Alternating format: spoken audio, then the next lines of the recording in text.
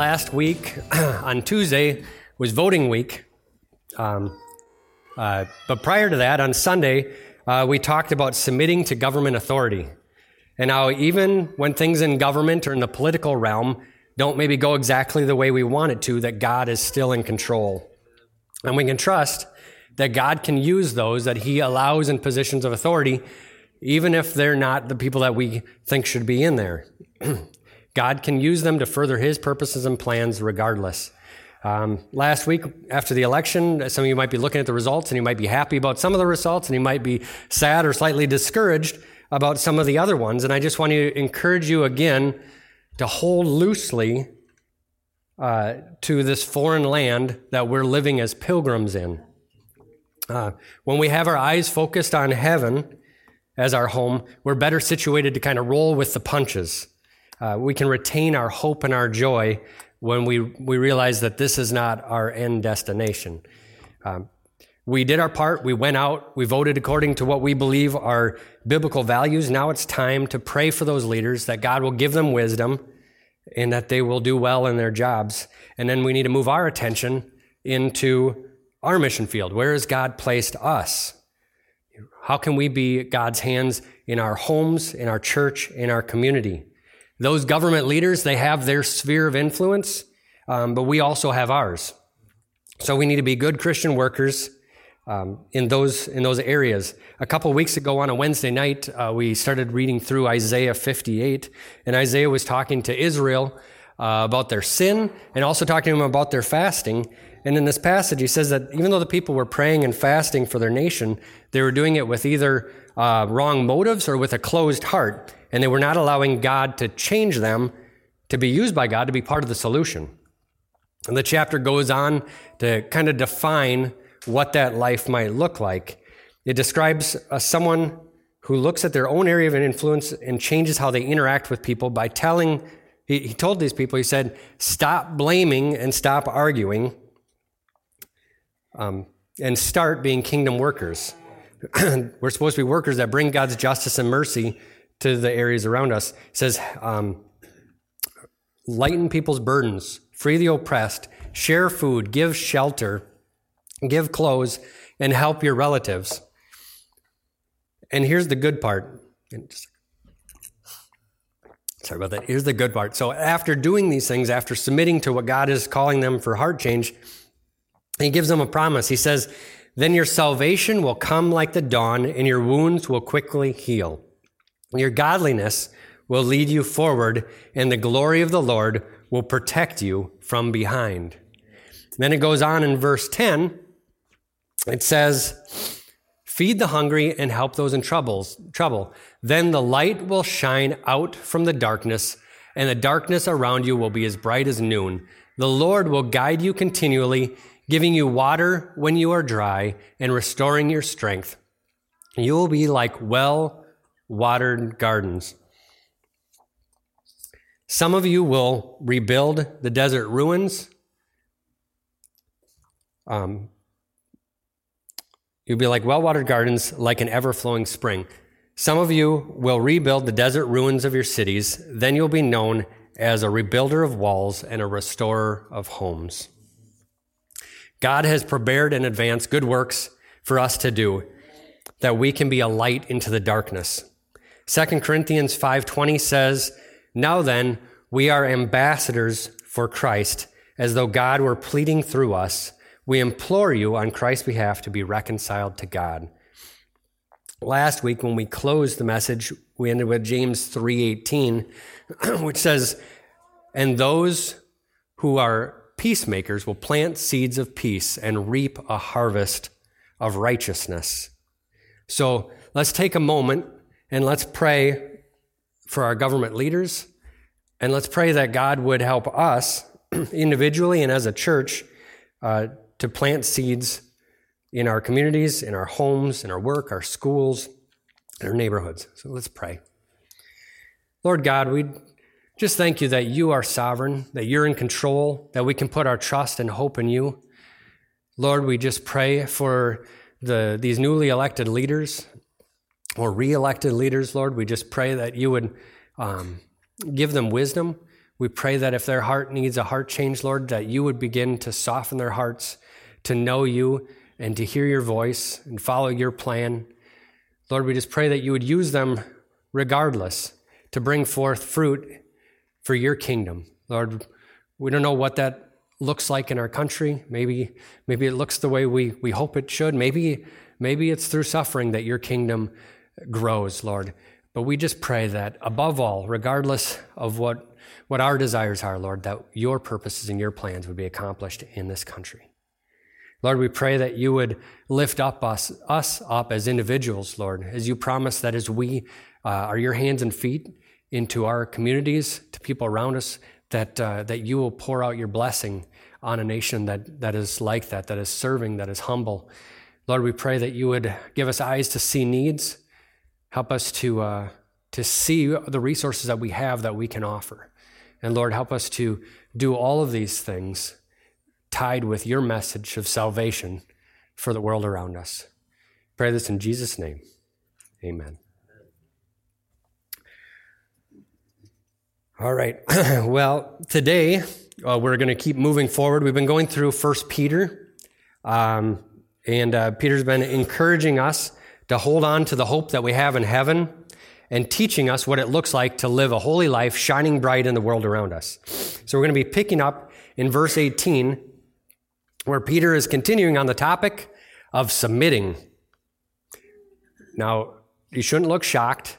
You shouldn't be surprised. I did give a spoiler last week that we were going to be doing this, so if you look surprised, I'm going to know you weren't listening. So, all right.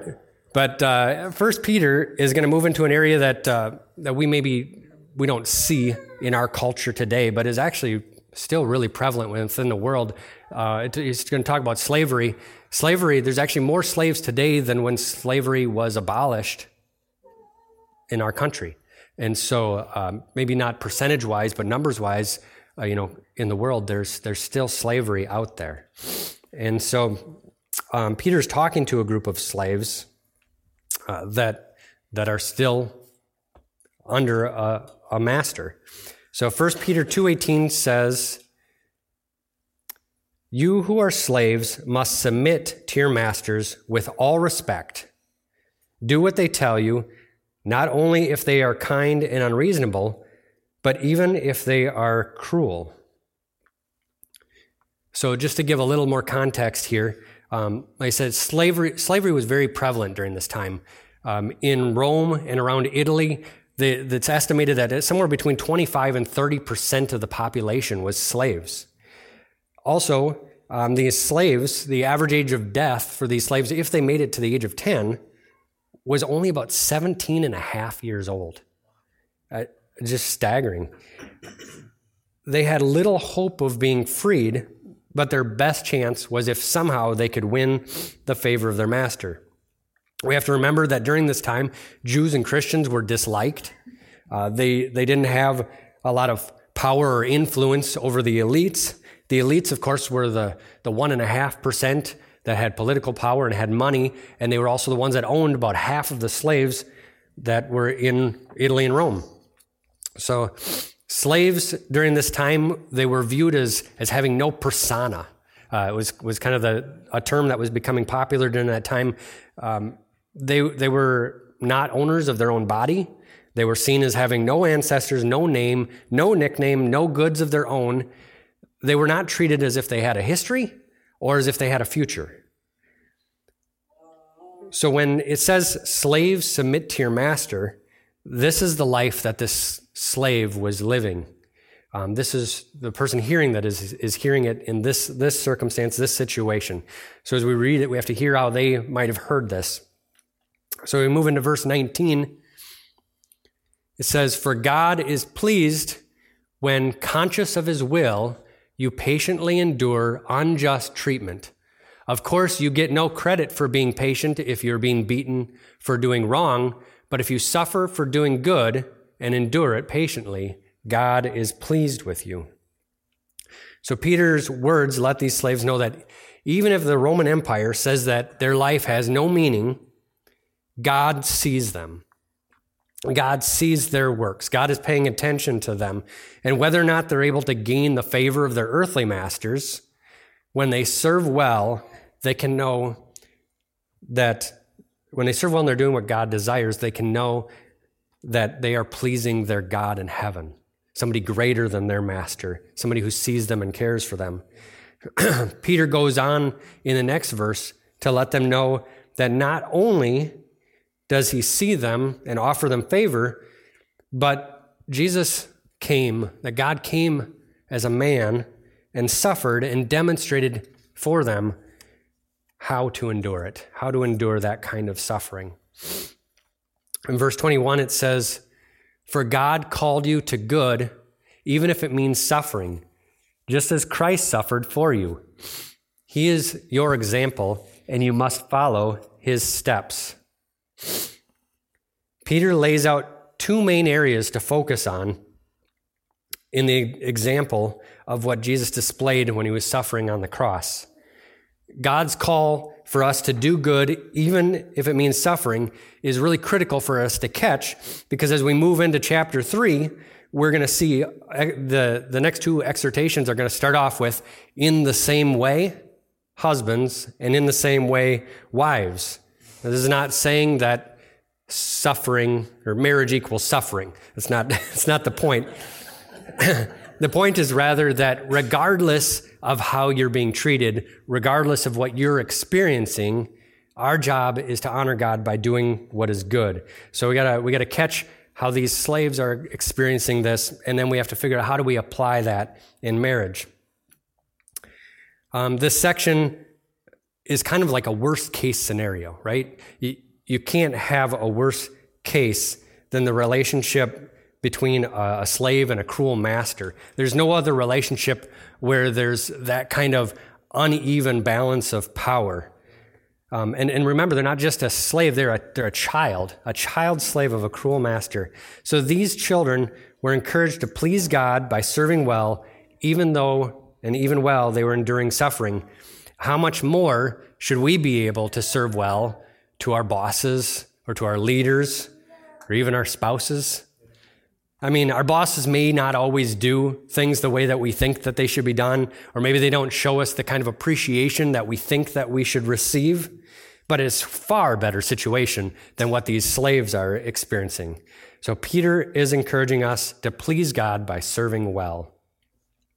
Moving on to verse 21, Jesus, it says that Jesus is our example, and you must follow in his steps. So, step 1, it says, obey God's commandments and be honest. When we look at verse 22, it says, he never sinned or ever deceived anyone. So, even when Jesus was persecuted, he never sinned. Even when his life was on the line, he never deceived anyone. Jesus was honest. He was a man of his word. 70 times in the Gospels, he uses the phrase, truly I tell you. He wants us to know that he is trustworthy. And as we're reading these verses, again, we want to remember the audience. These are often young kids who are afraid of punishment. And Peter's acting as a father to them. So I don't know if you remember your parents telling you or you ever telling your kids, it's better for you to just be honest to start with, and the punishment's going to be more severe if they find out later that you're lying. Not only does obeying God please God, but these are practical instructions that are going to lead to a blessing and help keep us out of trouble. In Genesis, we see example of how living a holy and honest life helped a slave named Joseph.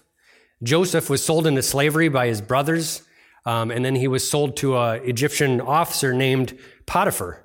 In Genesis 39:6, it says, so Potiphar gave Joseph complete administrative responsibility over everything he owned, and with Joseph there, he didn't worry about a thing except for maybe what food to eat.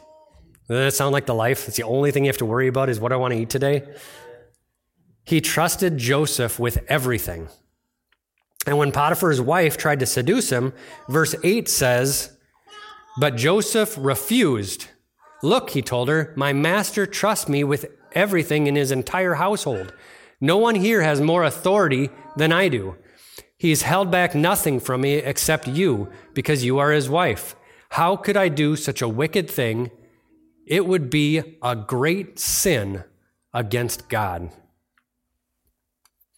Joseph was in the position he was in because he followed step one. He obeyed God's commands, and he was trustworthy. So that's step one. Step two, don't return evil for evil.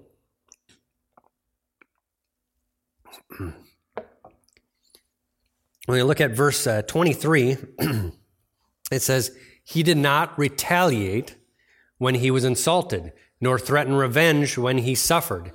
He left his case in the hands of God, who always judges fairly. And we see this scene that he's referring to acted out in Matthew 27, verses 39 through 46. It says, the people passing by shouted abuse, shaking their heads in mockery. Look at you now, they yelled at him. You said you were going to destroy the temple and rebuild it in 3 days. Well then, if you are the Son of God, save yourself. Come down from that cross. The leading priest, the teachers of religious law, and the elders also mocked Jesus. He saved others, they scoffed, but he can't save himself. So he is the king of Israel, is he? Let him come down off the cross right now, and we will believe him. He trusted God, so let God rescue him now if he wants him. For he said, I am the Son of God. Even the revolutionaries who were crucified with him ridiculed him in the same way. But Jesus, rather than retaliating in the midst of all this, he forgives them. He says, forgive their wrongs because they know not what they do. So if we go back one chapter and we look at chapter 26, and we see when Jesus was arrested and Peter cut off the ear of one of the servants of the high priest, Jesus responds to him and rebukes him and says, do you realize that I could ask my Father for 1,000 angels to protect us, and he would send them instantly? So even on the cross, Jesus had the ability to retaliate. He could have called 1,000 angels in an instant, and they would have came. And on top of that, at least from a human perspective, he had reason to retaliate. I mean, he's being mocked, he's being tortured, and unjustly on top of that. He had good reason to retaliate, and he had the ability to retaliate, but thankfully, Jesus was not merely human, but was and is God, and being one with the Father, he did not hold on to what might have seemed his right as a human, but instead, he submitted to the Father's kingdom plans to redeem humanity to himself. Sometimes we feel like things are not just. We want people to get what they deserve, right? Excuse me. I don't know if you've ever been driving down the highway and you saw somebody who's just driving crazy, like way faster than they should, in the middle of a bunch of traffic, cutting people off. And then a little while later, you see them pulled over by a police officer and you laugh out loud, right?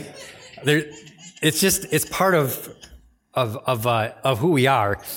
We desire to see people get what we think they deserve. It's human nature to want to see bad behavior punished. But Jesus, loving us and loving justice, did not only did not retaliate, but he allowed God's justice to be poured out on himself. Jesus saw pleasing the Father as more important, and he trusted that God was just. Jesus, as the example, we see that we are shown how to let go of our desire for retaliation and to not repay evil for evil by remembering that our sins and their sins have already been paid for. Verse 24 says, he personally carried our sins in his body on the cross. And why? So that we can be dead to sin and live for what is right. We please God by honoring Jesus' death and dying to our sinful nature, our sinful desires, and instead imitate the example that he showed us. Verse 24 ends with, by his wounds you are healed. If you notice here, Peter changes from first person to second person here to add a little bit of emphasis to them and also to add it to emphasis for us, that we would see that it's by his wounds, by his stripes, that you were healed. They were for you. They were so you can be healed, and the blows that were taken in your place were taken so that you can be healed from the death that sin brought upon us. 2 Corinthians 5:21 said, he made him who knew no sin to be sin on our behalf so that we might become the righteousness of God in him. Isn't it amazing? We sang these songs today, just talking about how Jesus abandoned his own throne. You know, he came down and he submitted for us, forsaking his rights. He laid down his life and loved us. And no matter how many times we can hear this message, it's just amazing to me how when we pause, when we meditate on it, when we focus on it, and we really hear it, like it has the ability to just overwhelm us again and again with a humble gratitude and just a loving thanksgiving. So amazing and so powerful as we move into how we treat other people with this example as the backdrop. So closing out chapter 2 in verse 25, it says, once you were like sheep who had wandered away, but now you have turned to your shepherd, the guardian of your souls. So think about it, a sheep out on its own in the wilderness. There's nobody else out there leading it to green pastures. Nobody's out there to protect it from danger. Nobody's there to care for it. So when we look at this example of these slaves, this is exactly what they were feeling. This is what they were experiencing. There was nobody leading them to anything good. Nobody cared about their future. There was nobody there to protect them from danger. Nobody cared about them at all. But now they have a shepherd. But now they have an eternal hope beyond their current circumstances. And so now when we trust our souls to him, even in the worst situations, even in situations beyond what we'll experience, we can feel the comfort of having a good shepherd. Philippians 4:7-6 puts it this way, very known verse. Be anxious for nothing. Why would you be anxious? Because you're in a situation that's not pleasant, right?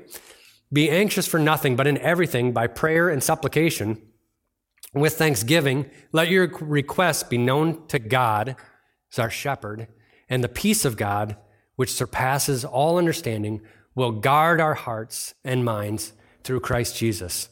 Because we have a hope in God beyond our circumstances. All right. Now comes the fun part. We're going to move into marriage.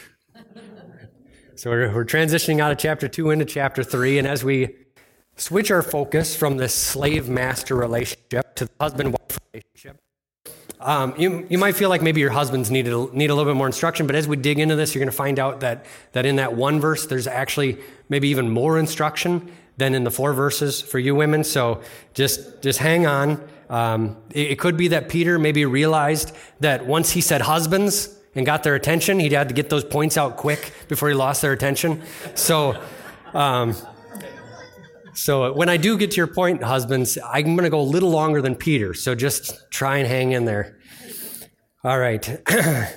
Peter, being a gentleman, he's going to let the ladies go first. So in the same way, in chapter 3, verse 1, it says, in the same way, You wives must accept the authority of your husbands.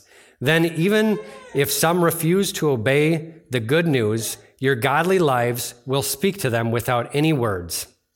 They will be won over by observing your pure and reverent lives. Don't be concerned about the outward beauty of fancy hairstyles, expensive jewelry, or beautiful clothes. You should clothe yourself instead with the beauty that comes from within, the unfading beauty of a gentle and quiet spirit, which is so precious to God. This is how the holy women of old made themselves beautiful. They put their trust in God and accepted the authority of their husbands. For instance, Sarah obeyed her husband Abraham and called him her master. You are daughters when you do what is right without fear of what your husbands might do. So like I mentioned earlier, these next sections start with in the same way. So in the same way that Jesus was obedient to the Father and showed grace to those persecuting him, wives, accept the authority of your husbands. I can never be too careful. I know that this is not a very popular verse in our culture today, but it's in the Bible. It's instruction that's given to us for marriage, and marriage is the soil in which we grow our families, and families are the foundation and the building blocks of our civilization. So if God is the one who designed marriage, and he has some instruction on how it's supposed to work, then we should be thankful to hear it so that we can have a well-working marriage and family and society. Amen? Amen. All right. God is a God of order. Submitting does not mean that one person is more valuable than the other person. It just means that we have different roles to play. Everybody has their own realm of responsibility and leadership. And this is so that there is order. In Ephesians 5, chapter 5, verse 21 through 24, it says, "And further, submit to one another out of reverence for him, out of reverence for Christ. For wives, this means submit to your husbands as to the Lord. For a husband is the head of his wife, as Christ is the head of the church. He is the Savior of his body, the church. As the church submits to Christ, so you wives should submit to your husbands in everything." If your husband is living out his instructions that we're going to get to later, if he's living out his instructions well, then this is something that should flow rather smoothly, as both husbands and wives are called to serve one another. If you're being treated well, it's kind of natural to just respond well, right? But in the other hand, us men are not perfect. I know this comes as a shocker to a lot of you wives. But if we look again at the second part of this verse, it says, they put their trust, second part of verse 5, I should say. The second part of verse 5 says, they put their trust in God and accepted the authority of their husbands. So what was the first thing they did? They trusted God. Before they could accept the authority of their husbands, they put their trust in God. And Peter uses Sarah as the example. So think about it. Sarah, not once, but twice, was kind of thrown under the bus as Abraham kind of denied her as being his wife and just said, just go along as my sister. And then he handed her off to some foreign kings. Now, Sarah, she had to be going, just praying, Lord, I trust you to fix this, right? Because nowhere in there does she yell out, he's my husband, right? Like he submits to Abraham's stupid plan, and he just trusts that God is going to fix it, right? First, we have to trust. So even if your husband seems like maybe he's a little bit off, not saying you can't offer some advice, but just put your trust in God. Put your trust in God, and then you can say, regardless if he screws up here, Lord, I believe that you're going to work it for good. All right. In the same way that Jesus was obedient and full of grace, wives are to submit to their imperfect husbands in reverence to Christ, and as a witness to your husbands, that they might be won over to the obedience of Christ. I don't know if anybody else has experienced this or seen this played out, but in my life, this greatly impacted me because my mom did this, displaying a Christian life to my dad, who then became saved. So women, don't underestimate the power of the role that you have in your marriages and how you can shape your husband without even saying a word. All right. Second thing that Peter covers is beauty versus virtue. Verses 3 through 5 says, it talks about the outward beauty versus the beauty that comes from within.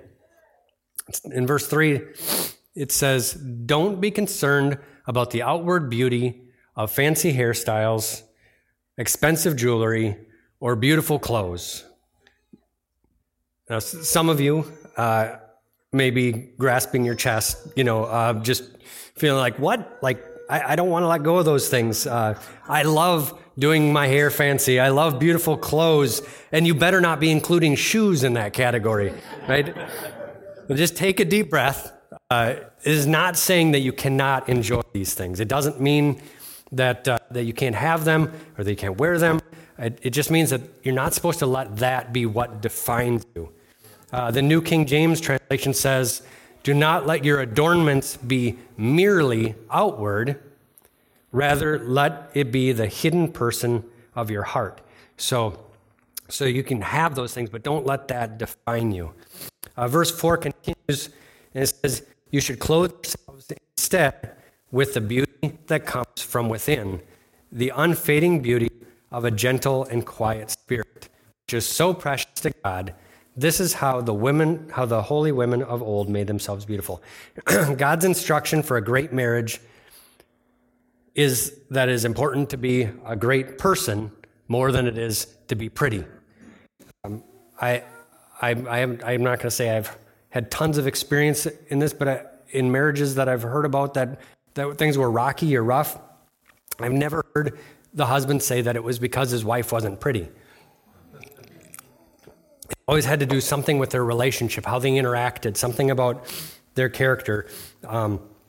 Something there was making it not a healthy marriage. And I'm not saying it was all her fault. just want to clarify that. I'm going to get a bigger podium here, maybe one of them sneeze shields, just in case people bring fruit next week. All right.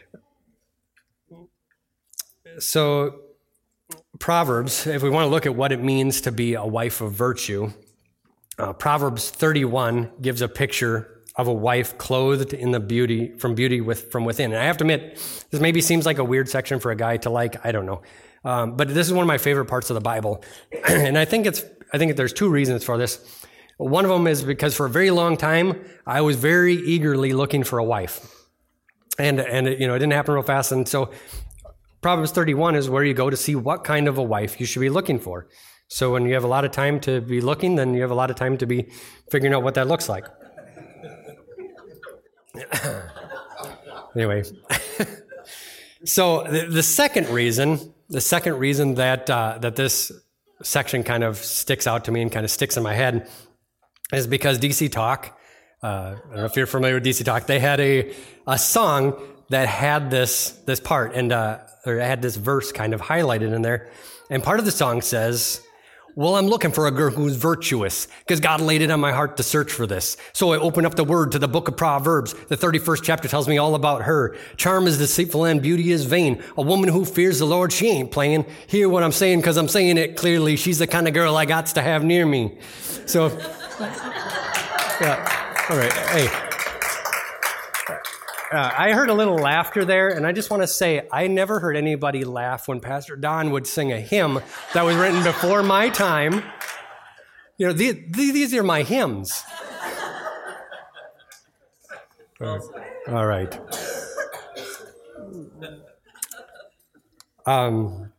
Anyway, there's a line in that song where it says that charm is deceitful and beauty is vain, right?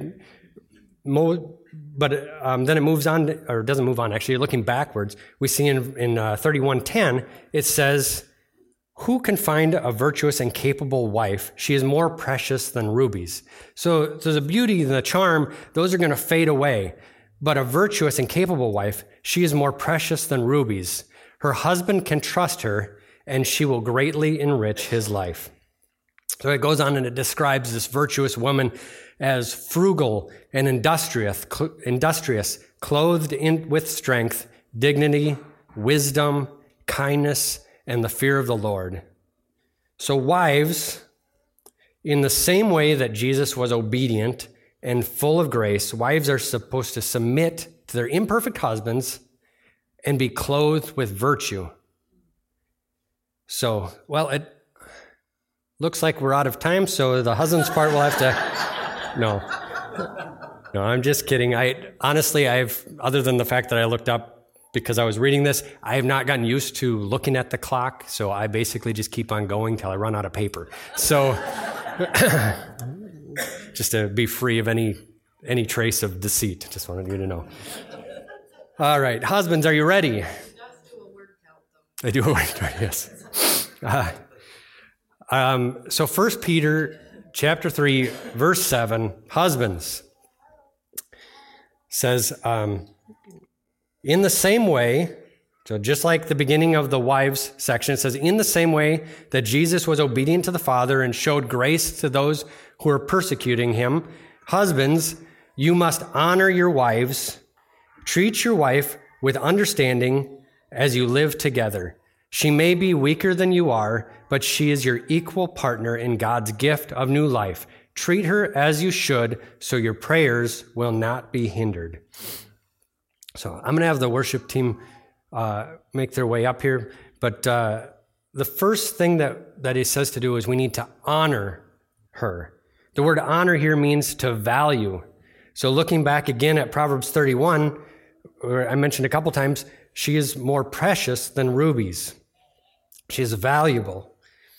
In Ephesians 5, verse 28, it says, in the same way, husbands ought to love their wives as they love their own bodies. For a man who loves his wife actually shows love for himself. In marriage, it says the two become one flesh. We must love and value her as if she were part of our own body.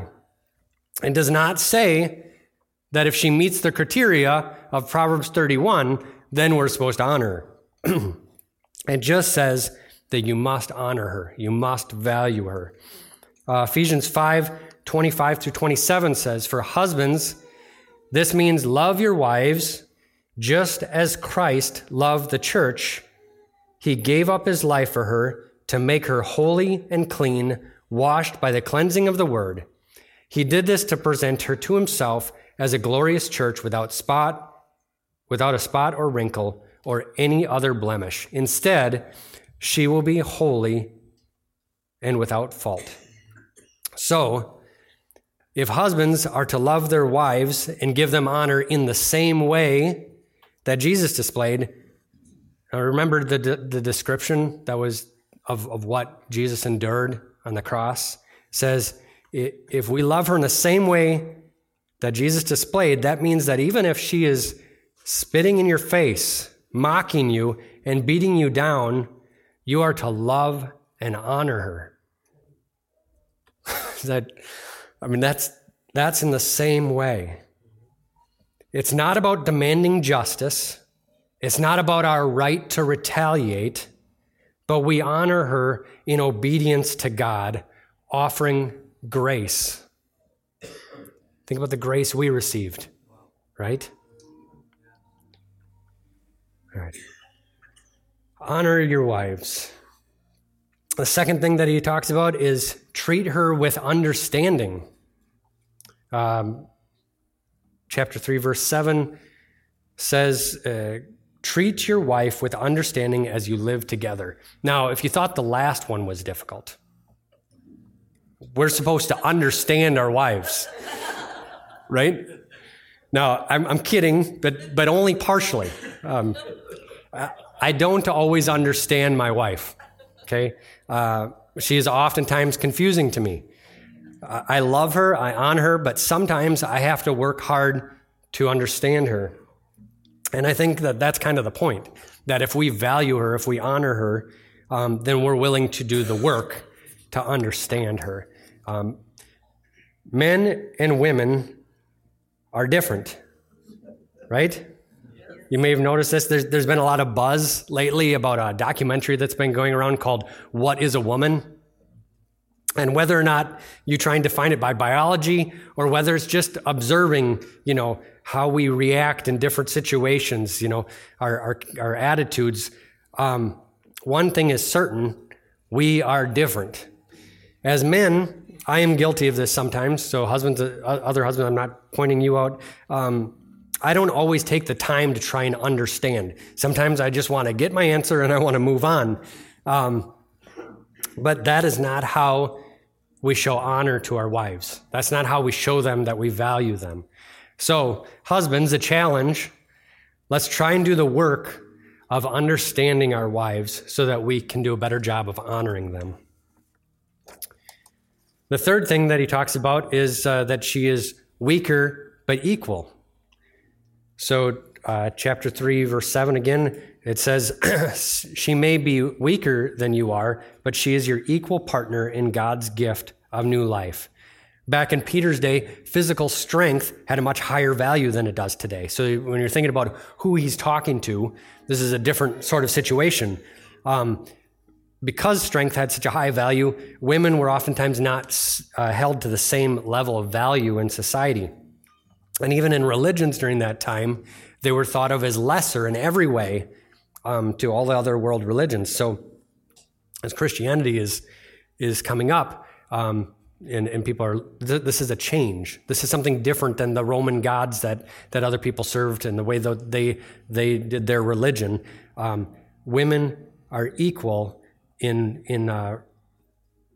God's eyes, equal in the gift of salvation, equal in our church body. And so that was one of the big changes that maybe, like I say, bigger revelation to them than it is to us. But women and men are equal recipients of God's promises. The fourth thing that he talks about is he says to treat her well, or your relationship with God won't be right. It says in verse 3:7, it ends there. It says, treat her as you should, so your prayers will not be hindered. Husbands, we've been given a position of authority in our homes, and with all positions of authority come higher expectations and with higher consequences for not meeting those expectations. So Peter warns us that if we don't honor our wives, if we don't love them in the same way that Jesus loved us, our relationship with God will be affected and our prayers will not be answered. So these instructions for us in verse 7, they're not just suggestions. So when we don't follow them, these are God's commands. When we don't follow them, these are sins that we could commit. So God is saying that how you are supposed to live, yes, there's blessings that come with that. Your marriage is going to be built up by following the instructions that the designer gives us, right? He knows how it's supposed to work. There's blessings that come with it, but you are sinning when you don't follow them, and sin always hinders prayer. Sin always affects our relationship with God. So in the same way that Jesus was obedient and full of grace, husbands, we are to honor and love our wives as part of our own body and show her that we value her by taking the time to understand her. Husbands, respect your wives as equal in value to God and treat your role in marriage to care for her with earnestness, that your prayers will not be hindered. So we're gonna be closing with the last section, or not the last section, but the next section of 1 Peter. And I referenced this in my first message, how in the middle of 1 Peter, he starts off with the word finally, as if he's closing. I'm a new preacher, so when I say finally, I actually will be closing. He's actually going to go on for another 2.5 chapters. So with that, we're going to look at 1 Peter 3, 8-12. He says, finally, all of you should be of one mind, sympathize with each other, Love each other as brothers and sisters. Be tender-hearted and keep a humble attitude. Don't repay evil for evil. Don't retaliate with insults when people insult you, whether those people are your bosses, your leaders, or whether they're your spouses. Instead, pay them back with a blessing.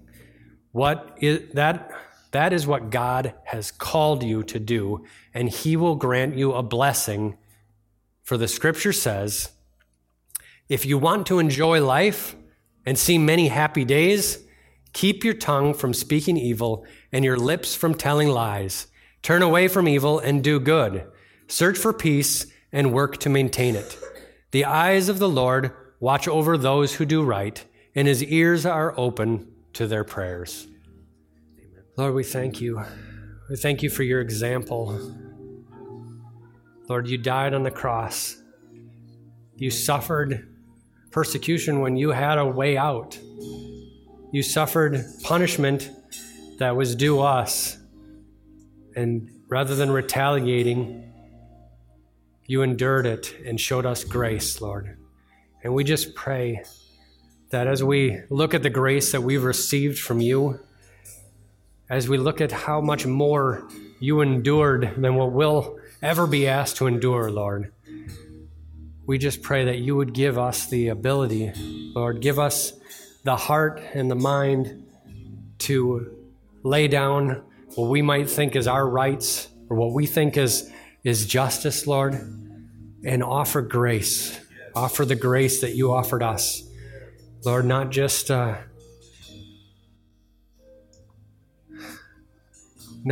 those that we love either, Lord. We were focusing today on how we submit to those in authority, Lord. And also to how we submit to our spouses, to our husbands, to our wives, Lord.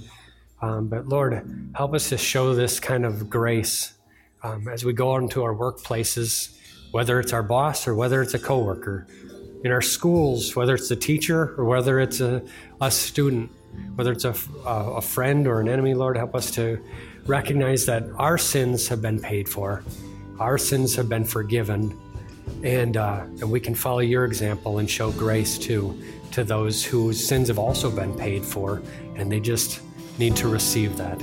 Lord, let us be a light into the dark world, Lord. In Jesus' name, amen. Go in the power of the Holy Spirit, sharing the good news of Jesus Christ for the glory of God. Amen.